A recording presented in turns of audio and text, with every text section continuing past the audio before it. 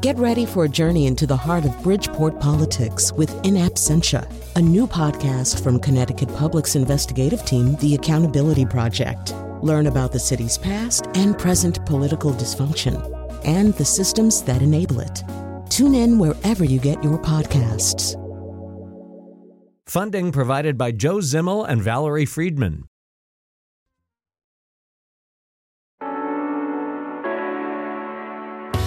This is Where We Live. I'm Lucy Nalpathanchel. More than 35,000 people died in car crashes last year, according to the National Highway Traffic Safety Administration. That's a 7% increase from the previous year. Lots of factors are behind this, including distracted driving, drunk driving, and speeding. Federal transportation officials point to self-driving technology as one way overall accidents could decrease on our highways and local roads. Would you step into a self-driving car? Today, Where We Live, we'll learn more about the technology. Coming up, we'll hear from two Connecticut innovators about how they're using the latest technology to create products that are helping advance practices in medicine. And later, hydrokinetic energy. What is it, and how will it impact coastlines in New England and across the country? You can join the conversation. Comment on our website, WNPR.org/Where We Live. Find us on Facebook and Twitter @Where We Live. Joining me now in studio is Jim McPherson, a national AAA auto guide writer and host of WTIC's Car Doctor. Welcome to the show, Jim. It is my pleasure to be here. So today we're talking about self-driving cars. I understand that you were able to experience some of this new technology. Tell us about that trip.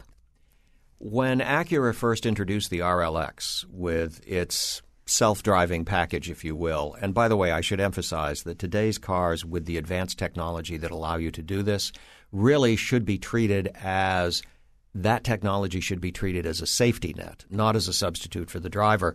But out of curiosity to see how it would work, I did take the car from Farmington to Manchester, Connecticut on I-84 and was able to do so with the active cruise control set and the lane keep assist system turned on without touching the gas, the brake, or the steering. And the car anticipated and reacted to slowing traffic in front of me with no problems. It managed to keep the car between the white lines. It has a camera that reads those lane markings and then adjusts the steering appropriately. Now, that was an early production version of that particular car. Shortly thereafter, they did change the technology. So if the vehicle senses that you have your hand off the wheel for an extended period of time, around 20 seconds, it begins to flash a warning at you, and then eventually it just drops out of the picture. But in those earlier samples, which did not do that, in fact, the car drove itself all the way from Farmington to Manchester, compensating for changes in traffic flow with no problem whatsoever. Was anybody in the car with you? No, and I might say that I was nervous as all get out. My hands were a quarter of an inch from the steering wheel, ready to pounce if the car did anything wrong, but it didn't. Was this during rush hour? We know what I-84 is like during rush hour. It was during reasonably moderate traffic levels. It was done on a Sunday afternoon. So the traffic was there, but it was not rush hour traffic. And how'd you feel once you stepped out of the car? Actually, I felt much relieved to take control again when I said, okay, enough is enough. And I went back to driving. That's interesting. I was reading a lot about this technology, and a law professor told the Washington Post that at first people are terrified when they step into a car with this type of driverless technology. But then a mile later, he says they feel total confidence in the system. Is that how you felt? No, it was not. I was on pins and needles the entire way. But by the same token, I was curious to see just how far it would go. Would it be able to, for example, take the vehicle through the rather dramatic turns in West Hartford? And it was. So we went through the highway. And I should point out that the engineers who were involved in developing these sorts of vehicles say highway is easy. It's around town and in urban areas that we really run into the potential for complex situations, and it's much more difficult to program a car to be able to cope with those situations than it is a highway travel. You're known as the Car Doctor on WTIC. Tell us about the self-driving technology.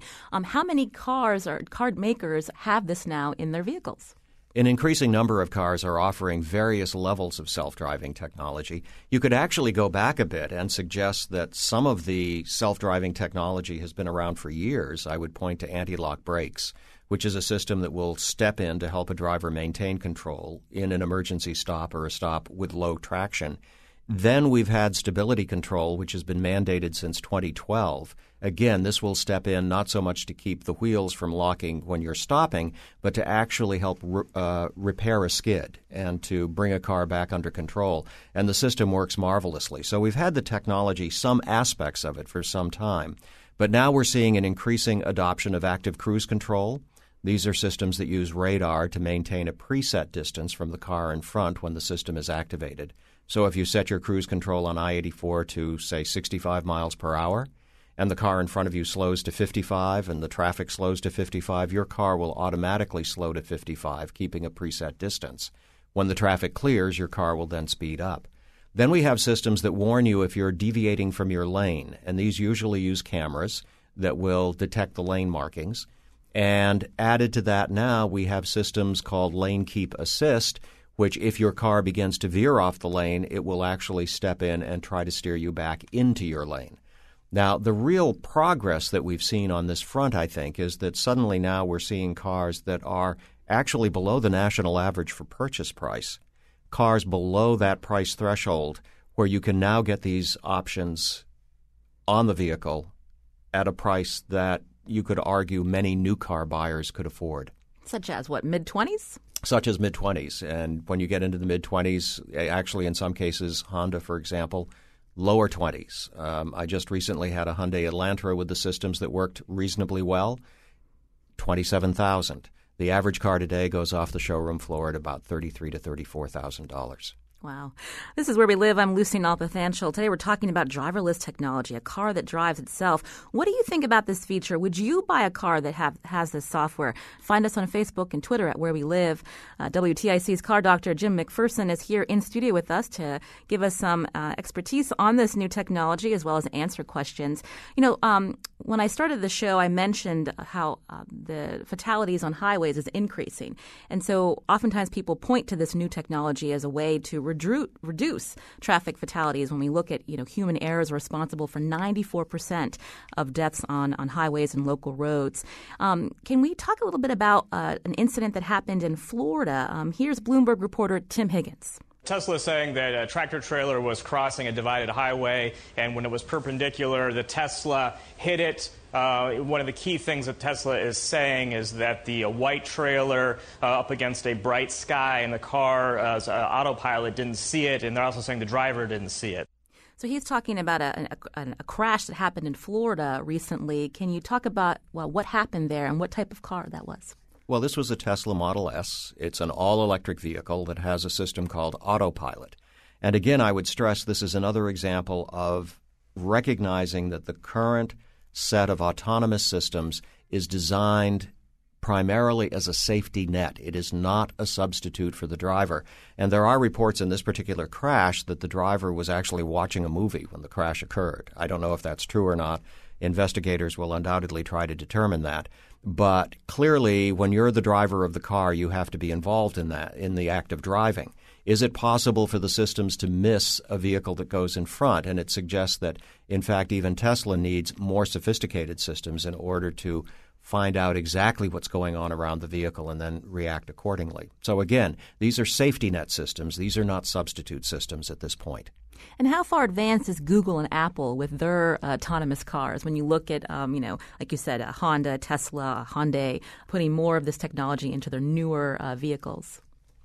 We don't know exactly what Apple is doing, and there's a certain amount of concern in the auto industry as to what Apple is doing. And indeed, the auto industry is looking at this entire change with, I think, a degree of concern and befuddlement, because we don't know where the market is going to go or exactly what's going to happen. And certainly when you start talking about Apple, there's concern that they might want to get into the manufacturing process of a motor vehicle. The general thought is that Google wants to establish the technology, and they're quite a ways along in that regard.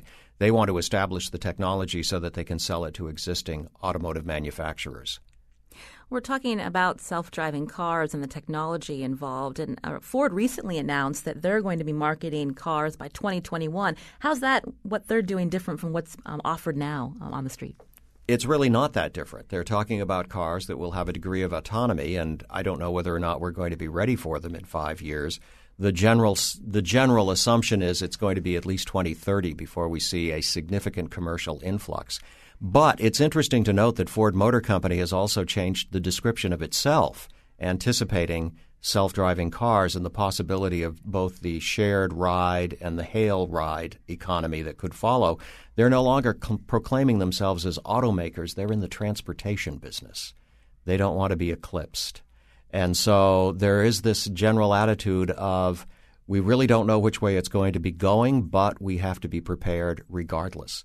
And there are interesting possibilities when you stop to think about it, especially with autonomous vehicles for ride-hailing or ride-sharing. Because if you buy a new car, average price $33,000, $34,000, and you use it 2 hours a day, it is sitting idle 90% of the time. It's not being used.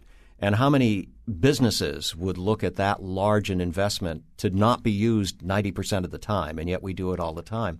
So imagine a world in which you hailed a ride and the car dropped you off here, and then it went on perhaps to pick up somebody in the west end of Hartford to go into downtown Hartford, and then it went elsewhere. In other words, you never owned the car. You just paid for the section of transportation that you used that it provided. You would also find under those circumstances that a very interesting change occurs. We start talking about urban planning, for example. You wouldn't have to park your car here. What could they do with that parking lot behind the studios in terms of urban planning? 24% of downtown Los Angeles is devoted to parking cars. Another 25% is devoted to streets. So you have almost half the city of downtown Los Angeles devoted to the automobile. What happens if you didn't have to park it? What happens if it was more efficient in terms of its utilization? How would that work out? So I think that there are all sorts of interesting possibilities, and manufacturers genuinely don't know which way this market is going to go. You mentioned ride sharing. Uber has announced that it has a pilot program in Pittsburgh so people can actually hail a car with their smartphone for a car that's using this technology, but that doesn't mean there's not a driver in the seat. Can you talk about that? It's not only not a driver, but they are going to have a driver to take over in the event of an emergency. And initially, from the press reports that I've read, they're also going to have another individual in the right front seat who's observing both the vehicle and the driver to see how the driver reacts to different situations. And this is another critical factor, too, and that is that even advanced technology, when self-driving cars arrive, will not necessarily supplant the driver under all circumstances, because there are conditions right now in which the self-driving features, the car that I drove from Farmington to Manchester, it was on a bright, clear, sunny day. If we had added a little bit of slush to the roadway, it couldn't have seen the lane markings. And so the lane keep assist wouldn't have worked. If slush had covered the front radar unit, it would not know what was in front of the car. So the active cruise control would not work. And so under those circumstances, a driver would definitely be necessary to step in and take control. And this raises another interesting issue. Will drivers who are used to riding in an autonomous vehicle be able to recognize that there's a problem and step in quickly? Right now, we have vehicles, for example, with the autonomous features that when they shut down, they just shut down. They don't give you 30 seconds warning. They don't give you 10 seconds warning. They just say, can't do it anymore, and they're out of the picture, and you had better be prepared to take over. Wow. This is Where We Live. I'm Lucy Nalpathanchel. Again, we're talking about driverless technology today. Would you step into a vehicle? Is this something you're looking to buy in the future? I want to take a call from Scott from Wallingford. Scott, you're on Where We Live. Hi, good morning. Thanks for taking my call. Sure. What's your comment or question? Well, I'm just so hesitant about technology like this, and we're listening to statistics about deaths and fatalities and injuries on highways, et cetera. And, I'm an American, so I'm out driving in my car, and I'm amazed at how people drive these days. There's a total amount of excessive speed, very dangerous driving to get ahead and move forward faster, bad lane changing on the highway, racing around, cutting in front of people, and the number of people that are texting it's really scary. I also drive a bicycle, and I'm out on the road, and I'm constantly having to be aware of what's going on around me. So my concern is that with this technology coming along, it's going to put people more at a level that they'll feel that they're able to do more of these texting and doing other things, looking at laundry lists or putting makeup on and things like that. So that's my concern. Scott, just a quick question for you. Obviously, the technology is still being worked out, but in the future, if this were perfected in some sense, would it be better to have more of these types of cars on the road to lessen the traffic fatalities and other accidents and crashes that happen? I don't know. I just don't know. But I have a feeling that the most important thing that we can do to reduce our accidents and fatalities is just pay attention and drive within the normal speed limit. If the speed limit is 55, people are generally doing 70, and if the speed limit is 65, if you're going 70 or 75 or less, you're holding people down. So I think people need to just slow down. I know it's tough in this day and age. Everybody's in a hurry, especially in high urban areas or high population areas like we live. But I think that's the problem and not the technology. Well, Scott, thank you for your call. I'll go back to our guest, Jim McPherson, also the host of WTIC's Car Doctor program and a national AAA auto guide writer. Do you feel like there's a lot of consumers out there like Scott that are just like, I don't want anything to do with this? The focus should be on people not being distracted when they're driving, period. There was a recent poll that suggested that something like 48% of the car-buying population is completely disinterested in autonomous vehicles. And generally there's a split by age. The younger you are, the more likely you are to embrace the technology. And so the very youngest of consumers are much more likely to say, yes, I would be very interested in that, versus older consumers who are more likely to say, not interested in the least. I would be concerned about that possibility. There's also a split out in terms of vehicles that are owned. This particular survey found that those people most willing to embrace self-driving technology own Mercedes-Benz and Infiniti cars. Those people least interested drive Jeeps, Dodge Ram pickups. Now it's just known as the Ram, but the Ram pickup truck, BMWs and Porsches. So there's a split in terms of the overall interest. There's also an interesting change that's coming about in younger drivers, and I should say younger non-drivers. We are at some of the lowest rates of driver license penetration among 18-year-olds that we have ever seen. And indeed, there was one auto executive who I was talking to a while back who was just very, very frustrated over a teenage son who said, I'm not interested in driving. I'm going to live in an urban area where I can take mass transit, and I will be using my tablet and smartphone during that transportation time. And so you have a coming generation that I think is far more open to this sort of technology than, shall we say, some of those of us who are older. That's interesting that you talk about that, Jim, because I was thinking before the show about how as technology advances, it just seems like we have fewer and fewer skills. There used to be a coming of age when you learned how to drive, and that may not be something that our teenagers in the future are even interested in.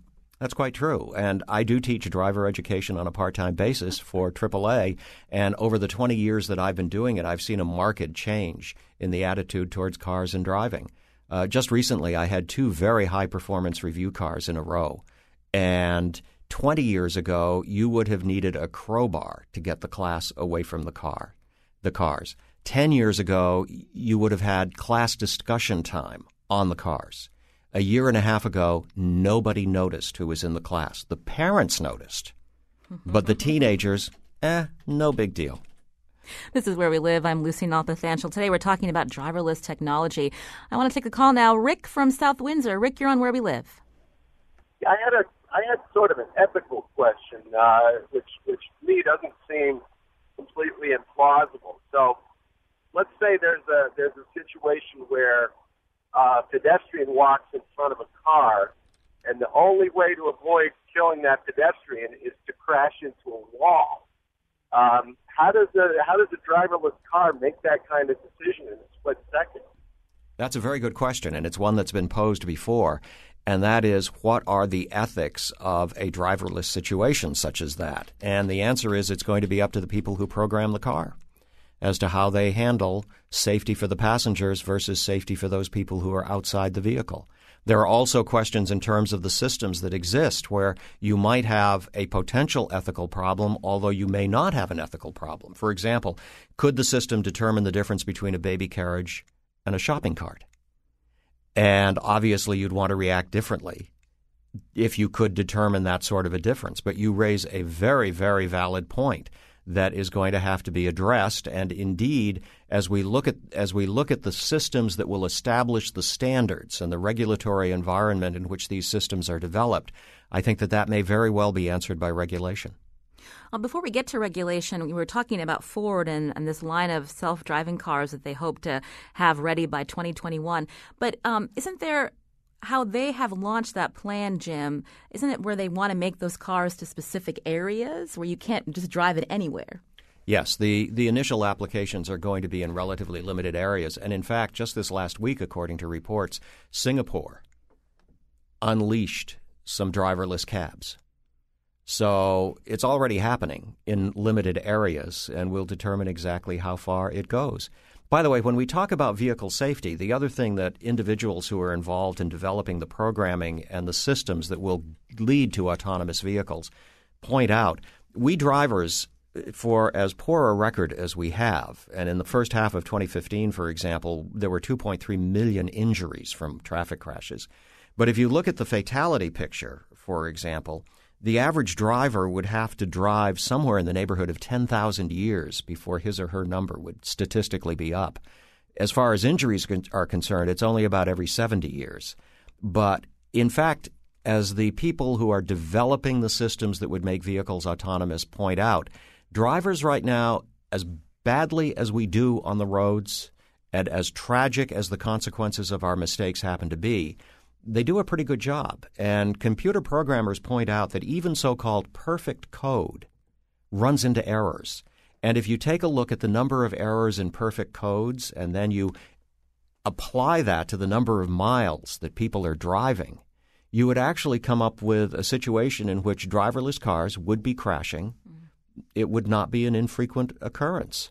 And so that's an interesting question. There was an article in The Economist a while back in which it was suggested that vehicle autonomy could, in fact, reduce 80% of the crashes.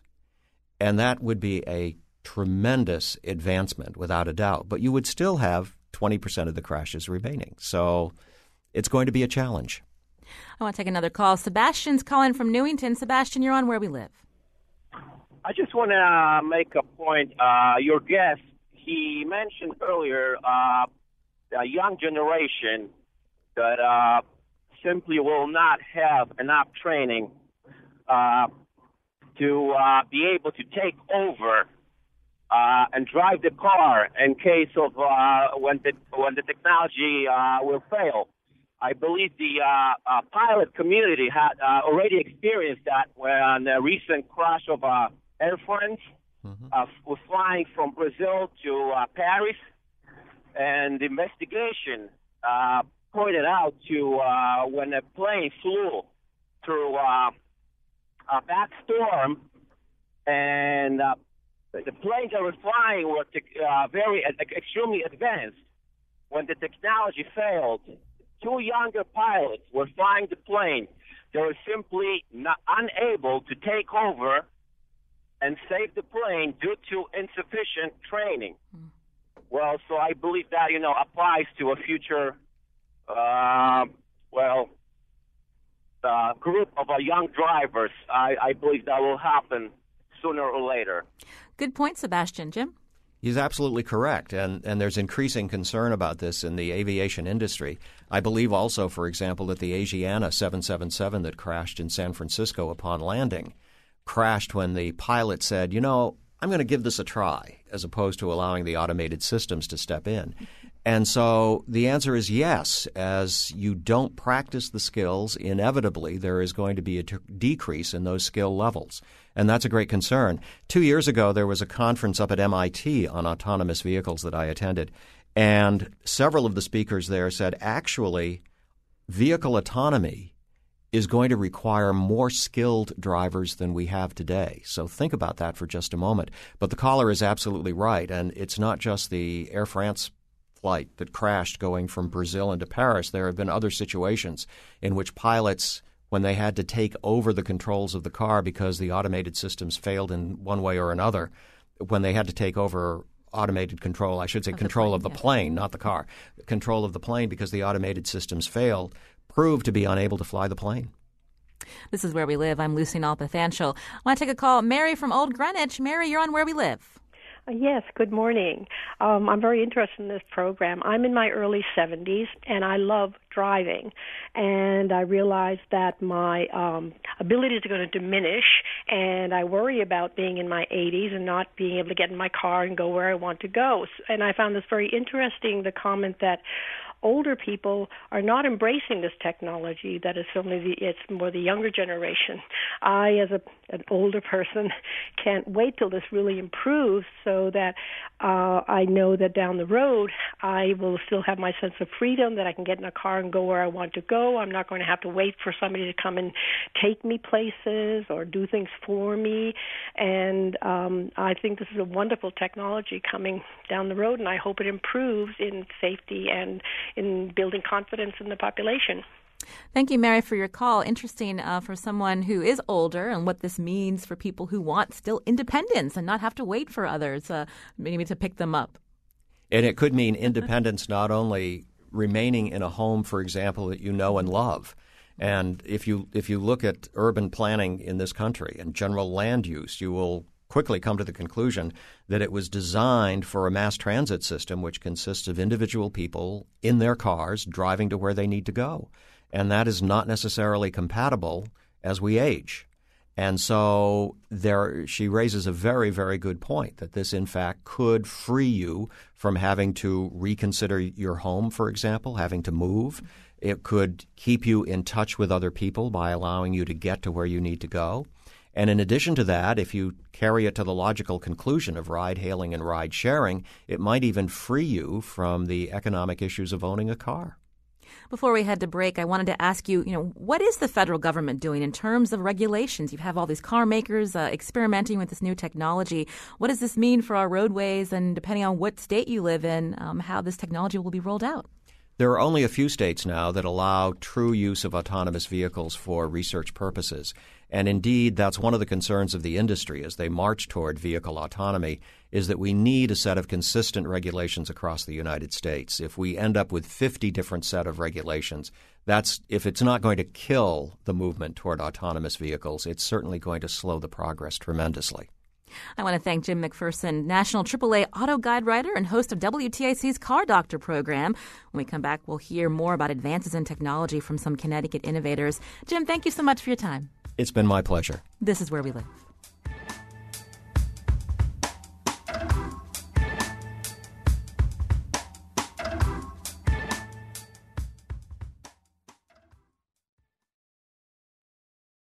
This is Where We Live. I'm Lucy Nalpathanchel. Manufacturing sure has changed from the days of the Industrial Revolution. Today, 3D printing has replaced the traditional assembly line used to produce goods. It's also a technology that's accessible to the public, with 3D printers found on college campuses and in local libraries. Joining us now by phone, is Scott DeFelice, President and CEO of Oxford Performance Materials in South Windsor. Scott, welcome to Where We Live. Oh, it's a pleasure to be on. Tell us about your company.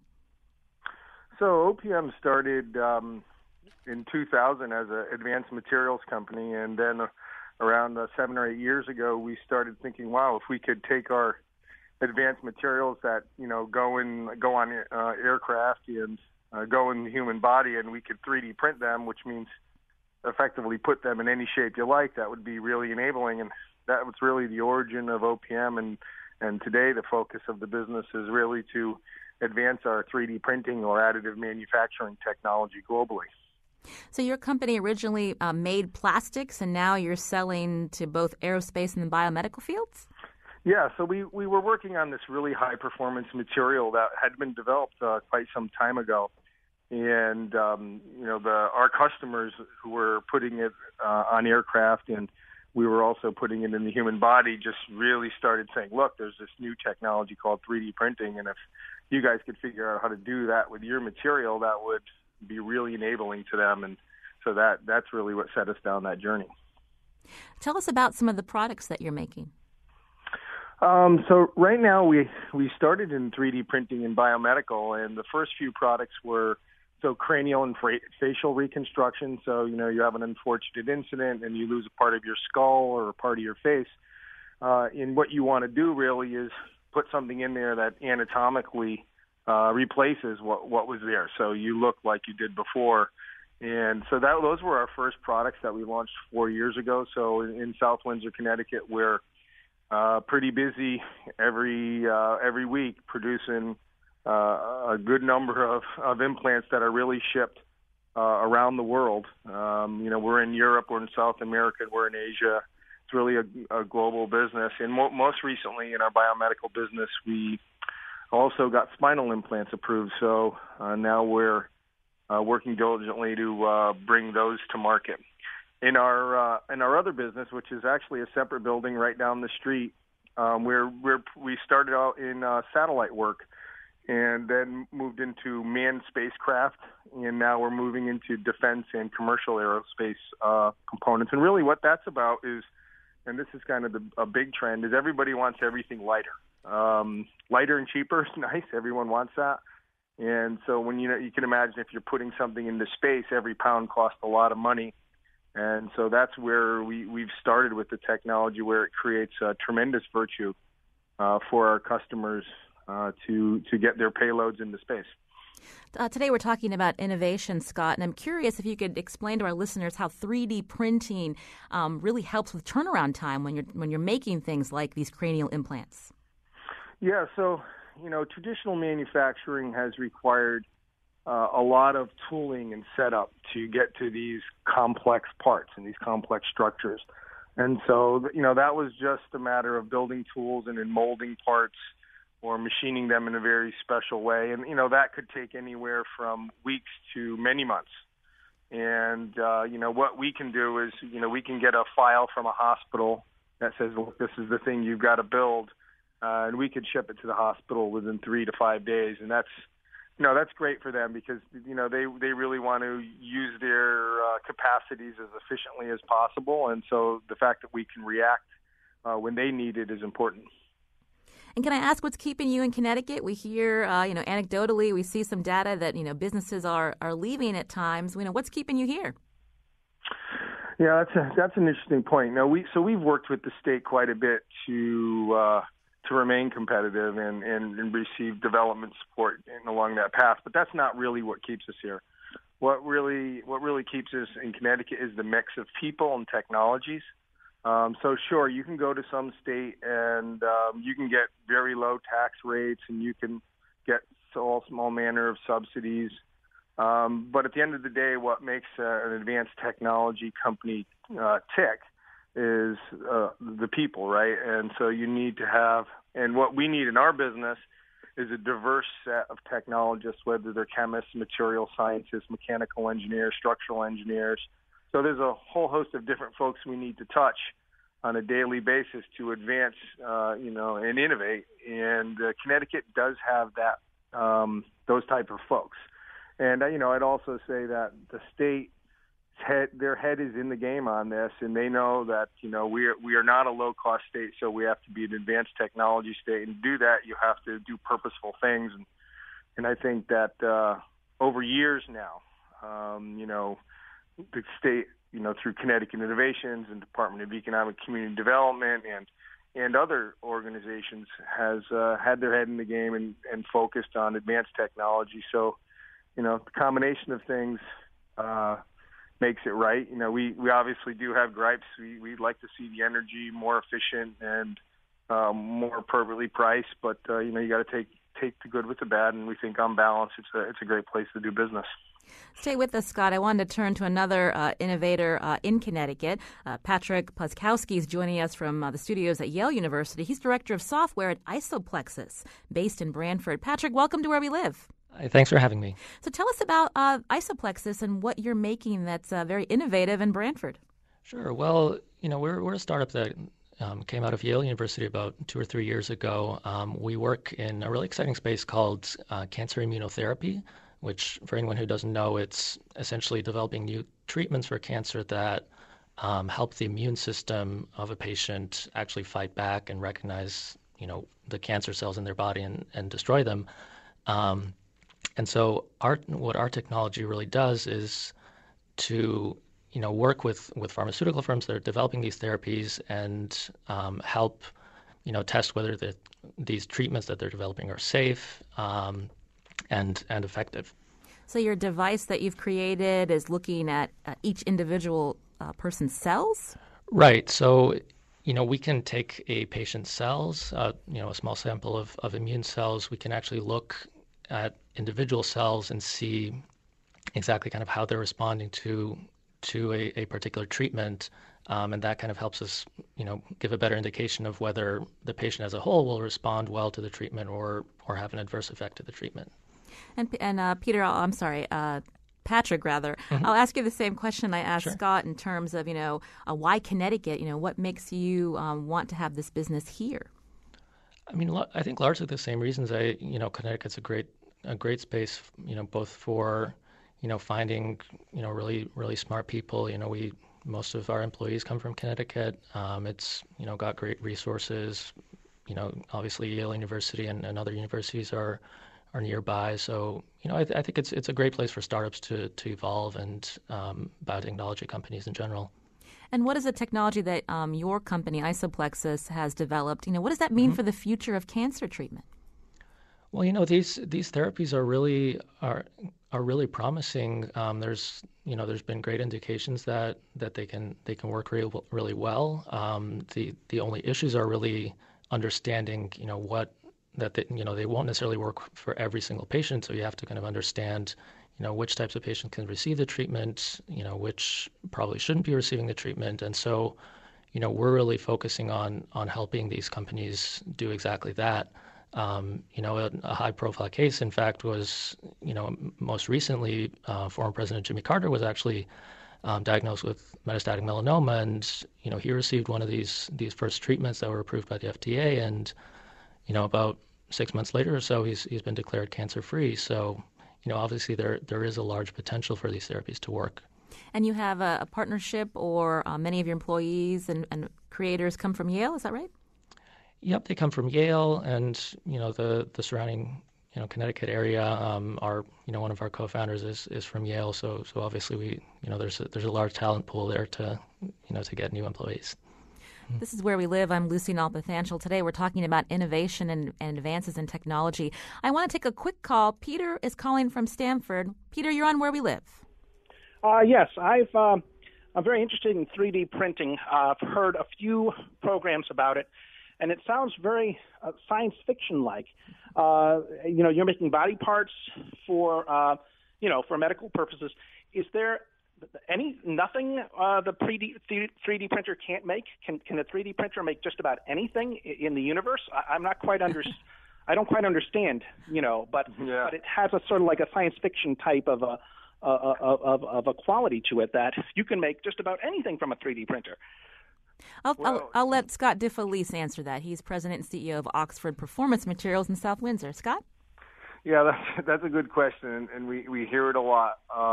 But the truth is, so when you print, you principally print with just one material. So if you say you're going to print the shape, it's going to be made out of that single material. Now, of course, if you're holding your iPhone in your hand, you recognize that phone's made of lots of different materials. So what we say is mostly monolithic shapes of one material.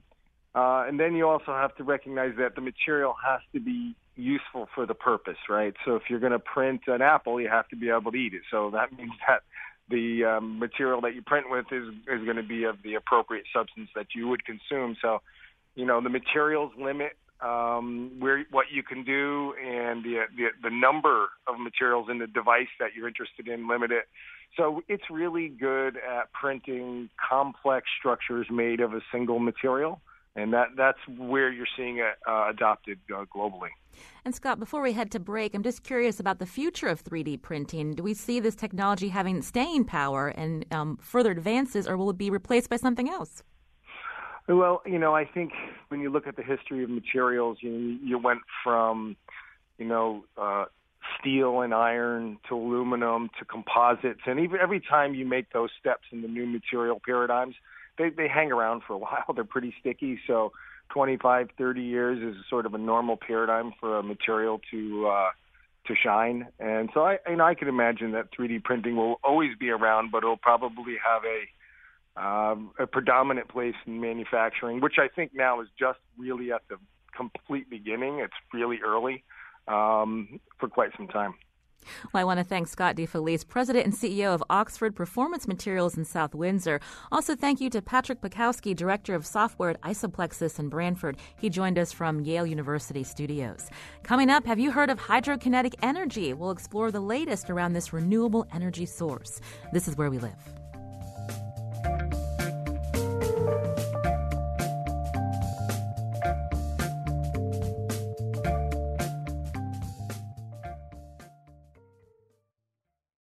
This is Where We Live. I'm Lucy Nalpathanchel.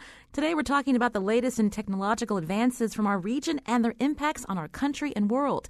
Lately there's been attention on renewable energy in New England with the opening of the first offshore wind farm in Rhode Island. There's another technology in development that could help lower electricity costs while further reducing our reliance on fossil fuels. And it's called hydrokinetic energy. Joining us by phone now is John Rogers, Senior Analyst in the Climate and Energy Program at the Union of Concerned Scientists. John, welcome to Where We Live. Thanks, Lucy. Thanks for coming on. And tell us about hydrokinetic energy. How is it different from other renewable sources? Sure. So hydrokinetic energy is basically the energy in moving water, hydrokinetic. In the case of the ocean, that's the energy in waves, in the tides, in ocean currents. So like wind and solar energy, hydrokinetic energy is renewable. So those waves, the tides, the currents just keep on moving. What's different about hydrokinetic is, so one thing is their ability to provide consistent or predictable power. We can predict wave patterns, days in advance. We can predict the tides years or decades or centuries ahead of time. Another big thing is just the sheer power of water versus wind. Water is much more dense, which means that if you've got water moving at, say, 12 miles per hour, it's got the same amount of power in it as a 110 mile per hour wind. So that's a lot of energy. And the thing about it is it's right off our coast. More than half of Americans live within 50 miles of the coast. So if you think about the Pacific coast, the Atlantic coast, the Gulf Coast, that's a lot of people, that's a lot of power very close to where people live, where people need that power. So why haven't we seen or read more about hydrokinetic energy? Where does it stand in development? Well, it's still pretty early days in terms of the commercialization. There are a lot of ways that people are trying to take that incredible power and turn it into what we need, which is electricity. A lot of technologies out there. But these things take time. It's a very tough environment. If you think about salt water, it's a very caustic environment. It's also, if anybody was out, in this recent tropical storm and saw some of that intense power out there, if you think about the waves, think about the motion of the water, there's a lot of energy there that we can harness. If we can harness it, we can do great things with it. But it's also it's a tough place to do business. We're here in New England. How much potential for hydrokinetic energy off of our coast? So if you think about it, let's talk just a little bit about the technologies. Wave energy is the one that we've got the most potential of around the U.S. And this is, so picture a buoy going up and down and having part of it that's attached to the seabed, that's firm in place. Anytime you've got that sort of relative motion of one part versus another, you can theoretically make electricity with that. And we've seen that actually in demonstration projects around the U.S. Or you can have a bunch of segments, floating on top of the water. Picture a segmented snake or a series of sausages, and those move, bob up and down at different times. You can make electricity with that. So that potential is there. Most of the wave energy is the big one for the U.S. in terms of potential energy. Most of that is in the Pacific, but the Atlantic Ocean certainly has its share, and we have opportunities in the Northeast. If you look from the country as a whole, we could be talking about something, potentially 10% of our electricity supply coming from wave energy, coming from these wave energy, and then we've got these other options like tidal and ocean currents. What about our rivers and streams? Sure, that's another form of hydrokinetic. Is anytime, so hydrokinetic is just the moving water. So as opposed to the dams we have, and we're certainly familiar with in New England, basically trying to capture the energy of the water as it keeps moving, and that's another potential source. You could imagine things that look sort of like wind turbines just stuck under the water, or other moving parts that just capture that energy, whether that's in rivers or in tidal currents or ocean currents. So lots of different ways of making electricity, potentially. Oftentimes what gets people interested in renewable energy sources is obviously the impact on our wallets. But can you talk about, with the development of hydrokinetic energy, what that would mean in terms of our dependence on fossil fuels? Well, it's still pretty early days to understand what these things might cost. There are projections, certainly, that would, once we get these to scale, that we'd be seeing energy prices close to what we'd expect from other sources. With any new technology, you're going to see a curve. You would hope to see a curve as the technology matures and as scale gets greater, that you'll see those costs coming down. We're still really early days in that. But you mentioned offshore wind. Well, let's take solar as an example. If you think about where we were with solar energy just 6 or 8 years ago, how far we've come in terms of cost reductions. We expect to see the same thing with offshore wind now that we have the first turbines off of the U.S. In New England, and we would expect to see something like that with different hydrokinetic technologies. I think the important thing now is to be investing in a range of technologies to see which one really makes the most sense, or what suite of technologies really make the most sense for the region, or for particular circumstances, or for the country as a whole. Well, when we think about wind turbines, people obviously concerned about maybe the impact on the environment or the impact on their view. But in terms of hydrokinetic energy, any kind of research that's being done, does it impact marine life? That's something else we'll have to see. There's some experience with demonstration projects around the world. We'd have to see, in terms of our particular circumstances. Certainly, you would want to site these in places where they're likely from the get-go to have the fewest impacts on marine wildlife, whether that's fish or whales or other marine mammals. You also want to think about shipping lanes, not putting it in ways that will obstruct our shipping, our important ocean commerce. So looking for different ways, thinking carefully about where to site these things, but also thinking about where they will do us the most good. In terms of the visual impact, a lot of what goes on with hydrokinetic energy is under the surface of the water, so it's going to be a lot less visible than some other technologies. Some of these, it varies by technology, but a lot of it is below ground. And how is the federal government backing research into hydrokinetic energy? Anything coming out of the U.S. Energy Department? There sure is. In fact, just last week they announced, the U.S. Department of Energy announced millions of dollars of support for research, development, and demonstration projects, including several here in the Northeast. Well, I want to thank John Rogers. He's senior analyst in the Climate and Energy Program at the Union of Concerned Scientists. John, you said a lot of research being done. In the next 5 to 10 years, we'll be seeing more of these projects surfacing?